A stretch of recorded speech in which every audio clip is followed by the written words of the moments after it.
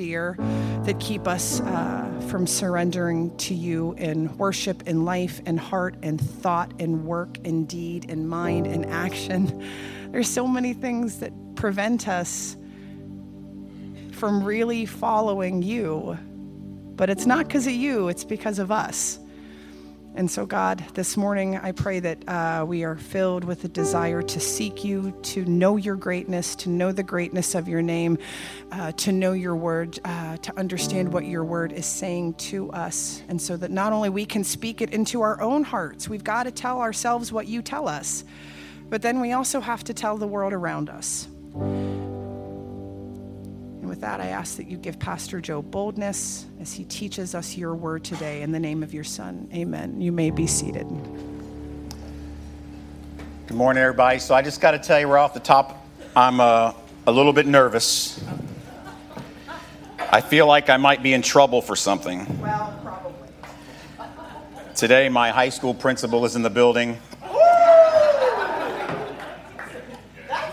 My first thought was there might be something wrong with my diploma. But I thought, you know what, that'd be okay. If I went, I would kill high school now. I would crush it. I would be so good in high school. Then I realized that would not be good. But my high school principal is here, a man I love and has had a huge impact on me. So Dr. Larson is in the back. If you want some garbage on me later, he's got it all. All of it. But it's good to have you here, brother. Thank you for coming all this way. We're continuing this series on the life of Joseph that I've titled Surviving in Egypt. And just for you that haven't been here, Egypt really is a metaphor for the world, where we live and how we interact with the world around us and the problems and the struggles that we face. And that's really what Joseph was doing in his story about how he was sold into slavery and then accused falsely of rape and put into prison, and then going through all the turmoil and trauma that he had. All throughout that, God enabled him to remain faithful. He was, in fact, surviving in Egypt. This is week 11 of this series, and I've titled this week's message, When Egypt Has No Answers. So every human since creation seeks answers to spiritual truth. It's core to the human experience. Sometimes they find the answers in organized religion. Sometimes they find the answers to spiritual truth in atheism. Sometimes they find it through faith. Here's the thing, though. Egypt, where we live, is great at providing answers when the stakes are low. But when the stakes become very high, when things really get important, when understanding eternal truth, when getting answers to eternity is at its most critical juncture, Egypt often leaves us in despair. And often we don't realize our need for these spiritual answers and Egypt's deficiencies in providing them until we're in crisis. Emotional, philosophical, spiritual desperation, all these things often create a thirst for spiritual, eternal answers at our deepest levels as human beings. And what happens is when we get to those points, we tend to reach out to trusted Egyptian sources for answers. And we come up empty. And then hopelessness ensues. People reach to these trusted Egyptian sources for those answers and come up realizing, I may have been trusting in the wrong thing all along. It leaves us with no answers, floundering in uncertainty, questioning the meaning of life. The fact is, a full understanding of answers provided by science, philosophy, all of that, while good things, is irrelevant if it is not reliant on absolute spiritual truth in the end. Because if these answers from science and philosophy and math and culture, if these answers leave you with no comfort in your despair, no understanding of eternity, really, what good are they? Really, think about it. This is why there are times that Egypt cannot provide the answers that we seek. These are moments that God intervenes in our lives and actually provides them. And he often does it through his children, us. So with that in mind, let's read the passage today. Genesis chapter 41, 1 through 8. After 2 years, remember this is after 2 years of providing an interpretation of dreams to the cupbearer, and said, "Cupbearer, remember me to Pharaoh to get me out of this prison that I'm in." And the cupbearer didn't remember. It's 2 years later. After 2 whole years, Pharaoh dreamed that he was standing by the Nile River. And behold, there came up out of the Nile 7 cows, attractive and plump. And they fed in the reed grass. And then behold, 7 other cows, ugly and thin, came up out of the Nile after them, and stood by the other cows on the bank of the Nile. And the ugly, thin cows ate up the 7 attractive, plump cows. And Pharaoh awoke. Sounds like he had some pizza before he went to bed. I don't know. That's a pretty vivid, lucid dream, you know. Verse 5, and he fell asleep, and he dreamed a second time. This is like the sequel, which never happens, right? Like sometimes you wake up, well, I'm glad that dream's over. And other times, I wish that one would continue. Well, this one continued. I think it's a sign of God intervening. He fell asleep and dreamed a second time. And behold, there were 7 ears of grain, plump and good, and were growing on one stalk. Just so you know, like 7 good ears of corn on one stalk means like that's a good crop. And behold, after them sprouted 7 ears, thin and blighted by the east wind. And the thin ears swallowed up the 7 plump full ears. And Pharaoh awoke, and behold, it was a dream. So in the morning his spirit was troubled. And he sent and called for all the magicians of Egypt and all of its wise men.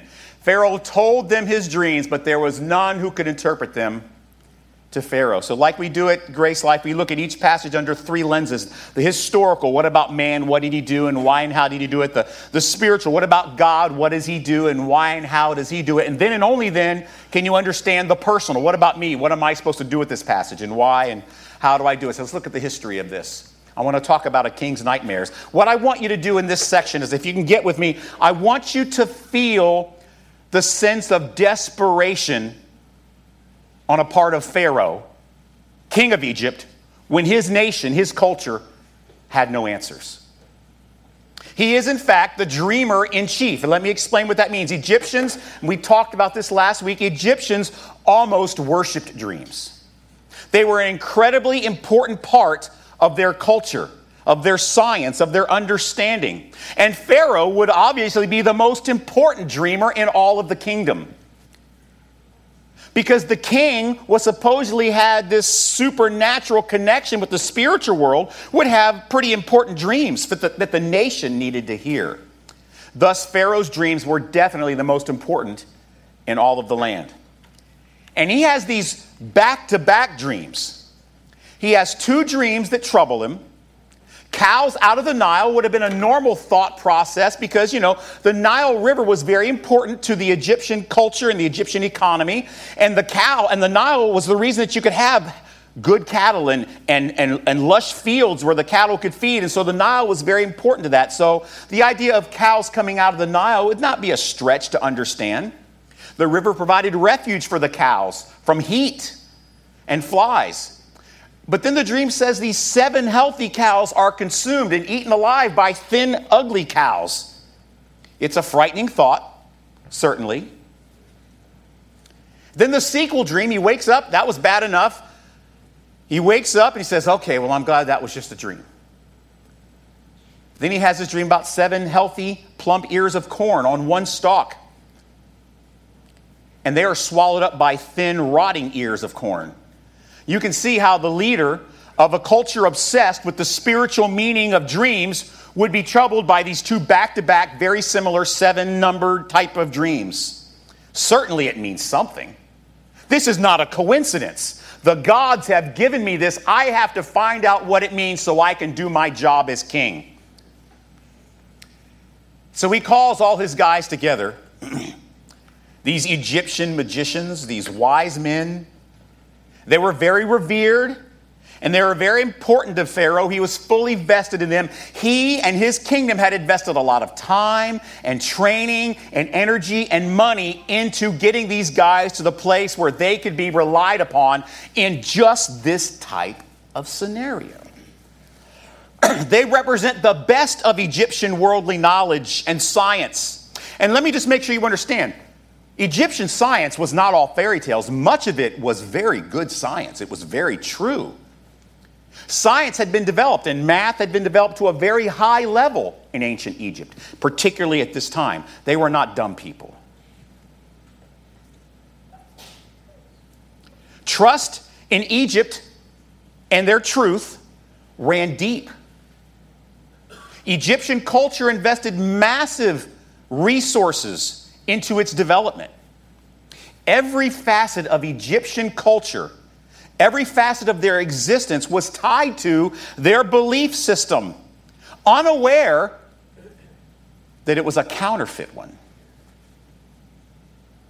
It was not questioned. It was revered. They had a situation where they had a confirmation bias. Egyptian elites put all their faith in this Egyptian system, not just scientifically and philosophically, but especially spiritually. The most important men on his staff, these are the best of the best, scientific and spiritual and intellectual elites, yet they had no answers. I imagine that they're searching through their manuals, thousands of pages written about this topic of dreams and the science behind them. They're looking for clues, answers based upon their understanding, their worldview, their confirmation bias that they hold the truth. And what Egypt and Pharaoh had relied upon their whole lives to this point now fails him when he needs it the most. At the most crucial moment in their lives, the system had no answers, except for a prisoner in jail. They were forced to rely on a Jewish accused rapist who by chance had been given by sovereign God the gift of faith. So that's the history of the passage. I want to talk about the spiritual. What about God? What does he do? What God does in this story is he begins to reveal truth. I want to talk about Pharaoh's life before truth. The night before he went to sleep, Pharaoh did not know he needed truth desperately, even though he did, right? He just was unaware of the fact that he didn't have it and he was going to need it. He thought he had it all. He was the king of the most powerful nation on earth at the time. He had tons of wise men. He had a whole library and culture founded upon Egyptian spirituality, except he didn't. I imagine Pharaoh that went to bed that night was a very different one from the one that woke up. Imagine living your whole life under a cloud of spiritual ignorance, a facade of peace and comfort and understanding and safety. Imagine the feeling when suddenly your eyes are open to the fact that you have been wrong your whole life. And what does God do? God does an amazing thing. He designs a personalized revelation. See, God can use any circumstance or human predisposition to reveal truth that is in line with his word and his will. He's not limited. He doesn't have to do this, mind you, but he knows what we need. He knows what people need. And by grace, he interrupts our lives with truth that we can embrace and understand culturally. It's uncompromised truth, mind you. Not soft-pedaled, not changed, but it is packaged in ways that feeble humans in desperation can receive and comprehend. It's part of what makes our God so different, so special, so different from other religions that require human effort to come to them for answers. God does the reverse. He goes to his people and gives them, even when they're not looking. In a manifestation of what I believe to be grace and mercy, and you'll find more about that next week, he uses this sincere yet flawed, failed system of wisdom in Egypt to speak. He uses dreams. Not only dreams, he uses Pharaoh's dreams to speak to him in a way that he would understand. If you remember correctly, I preached on this a couple of Christmases ago. He did the same thing with the wise men, did he not? He gave specialized revelations of truth using constellations and science and old books. These were very wise, learned, educated men. And he said, listen, I want you to go meet the King of Kings, Jesus. He's laying in a manger. Follow this star, this unusual star that they had read about and they knew about. And he said, God gives them a message and they're confirming it through their knowledge and information. It was specialized revelation for uncompromised truth that God wanted to give these three wise men to make a journey that went 3 years at least to go see Jesus. See, God does this. But he does it with perfect timing as well. In addition, he uses these uninterpretable dreams to bring Pharaoh to a place of desperation. For his purposes, God actually hides the meaning of these dreams from the experts. I mean, you would think they could have at least faked it, right? Maybe tried to at least manipulate Pharaoh. I mean, how hard could it be? There are 7 plump cows, there are 7 thin cows. The thin cows eat the plump cows. Look, there's a famine coming. It's not that hard, right? Well, we're in hindsight, of course, But they can't give an answer. None of them can provide the answer that Pharaoh needs. And Jesus explains that understanding spiritual truth comes from divine enlightenment, not human effort. He says this in Matthew 13, verses 13 and then 16 and 7. This is why I speak to them in parables. Jesus did this. Because seeing they do not see, and hearing they do not hear, nor do they understand. But blessed are your eyes, for they see, and your ears, for they hear. For truly I say to you, many prophets and righteous people long to see what you see and did not see it, and to hear what you hear and did not hear it. Truth and spiritual answers come from God. And he empowers us with it through his Spirit.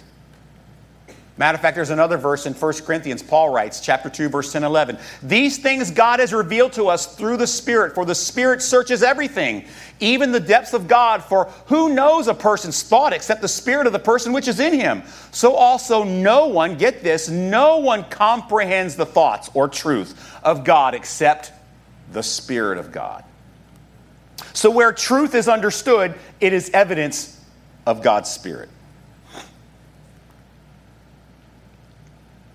And as we have learned in Ephesians chapter 2, God brings about these moments for his children at the right time, at the right place, as opportunities for service that they trip over when God puts his children in a position to say to Egypt, yeah, you don't have the answers, but my God does.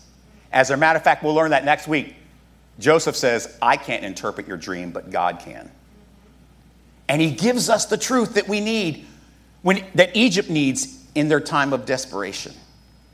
So that's what God does in this passage. Now let's look at the personal. What about us? What about you? What are we supposed to do? Why and how do we do it? There are times that you're going to be alive, if you're a child of God, a follower of Jesus, that Egypt will need truth. This was my personal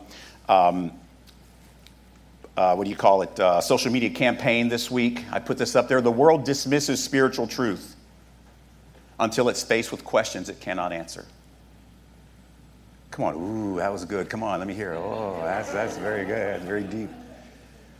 That's what the world does. It dismisses these spiritual components of answering the questions about eternity until it is faced with questions it cannot answer on its own.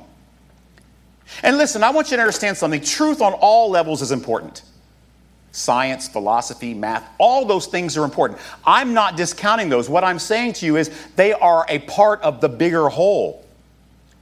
Truth actually has implications far beyond this mortal physical world that dominates our senses, that screams for our attention every moment. Look at me, I have your answers. And it is really hard to look away. Egypt, though, often, this This is important for you to understand, and you'll see this as you walk more and more with Jesus. You'll see where Egypt is actually thirsting for truth about things that it cannot see.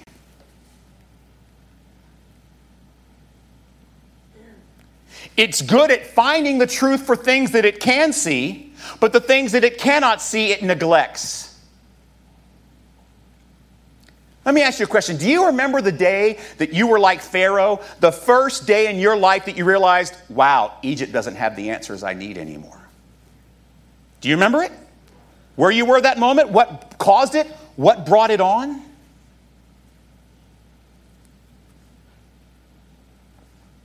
What did that day look like for you? I imagine that the circumstances were forcing you to have a consideration of some sort of connection to eternity. This is why truth matters. Ultimately, the most important truth that people can find is what happens at the end of life. What you believe to be truth about life after death will drive your core values, and don't say it won't. Life decisions, how you spend money, everything. The implications of understanding this truth are staggering. We're talking about eternity, for goodness sakes. It's all or nothing.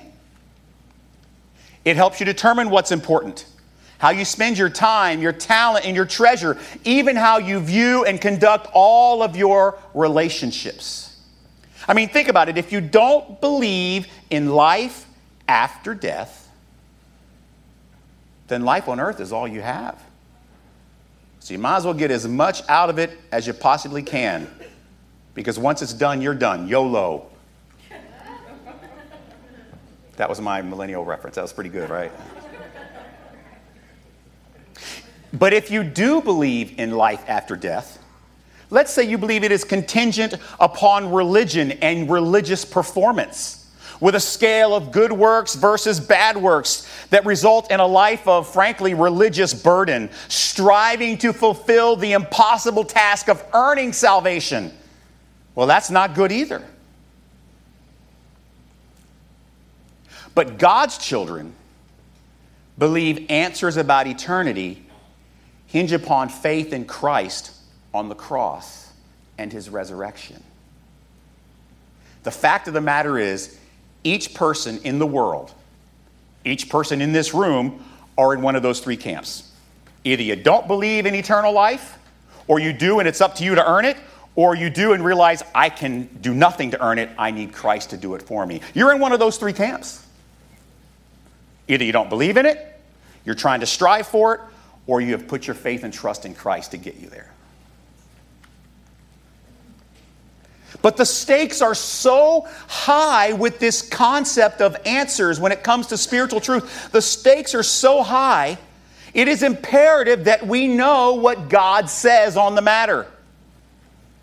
As a matter of fact, in Hebrews 11, 1 through 3, Paul says, now faith is the assurance of things hoped for, the conviction of things not seen. For by it the people of old received their condemnation. By faith we understand that the universe was created by the word of God, so that what is seen was not made out of things that are visible. Now listen, I want you to understand something. This verse is not incongruent with science. In fact, in so many amazing, comforting, satisfactory, emotionally, intellectually complete sort of ways, it affirms science. And we talk about these things actually in great depth on Tuesday night at Deep End, do we not? We talk about the amazing spiritual truth of God's word and how it affirms what we see that Egypt has discovered about science. It's pretty fascinating.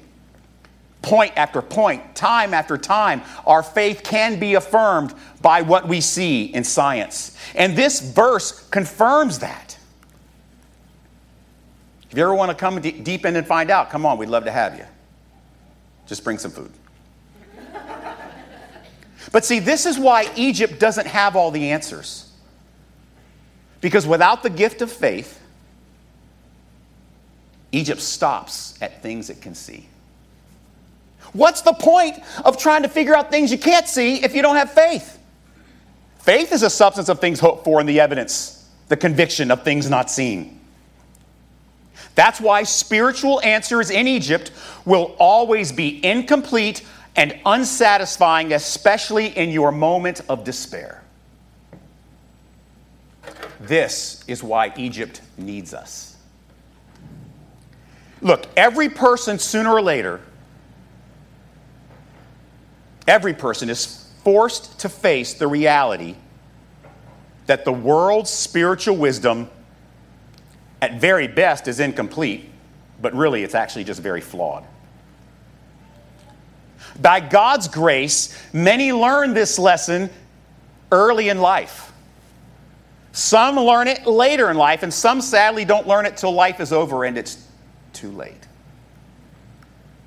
Therefore, our role as God's children who have been given the gift of faith, which is the substance of things hoped for, the evidence of things not seen, our role as God's children is so critical as we strive to survive in Egypt. There is no one else in the world that can interpret true spiritual reality except for God and His chosen people who He has gifted with faith to see the substance of things hoped for and the evidence of things not seen. He says this in Matthew 5:13 and 14. Jesus, you are the salt of the earth. But if the salt has lost its taste, how shall its saltiness be restored? It is no longer good for anything but to be thrown out and trampled under. You are the light of the world. A city set on a hill cannot be hidden. We are the salt and life of what Egypt needs. I love this next verse. 1 Peter 2:9. Look what Peter says. You are a chosen race, a royal priesthood, a holy nation, people for His own possession, that you may proclaim the excellencies of Him who called you out of darkness into His marvelous light. All throughout the book of Revelation and all throughout the New Testament, the Old Testament, there's this concept of priests and who they are, doing the work of God, proclaiming truth, doing things, being an intermediary between the world and God. And in Revelation, it's very clear all throughout that we are the priests that God uses today. We are the intermediary between Egypt and the throne of God. And we are the ones called out to proclaim the completed picture. Egypt has some truth, but unless they can see the things they can't see through God's Spirit, it is an incomplete truth, and we are called to complete that picture. Now look, most of us won't be interpreting the king's dreams anytime soon, but we can and will be thrown into situations at any moment where Egypt desperately needs you. Egypt desperately needs God's people. This is what Joseph is a picture of. In many respects, Joseph in this position is a picture of God's church.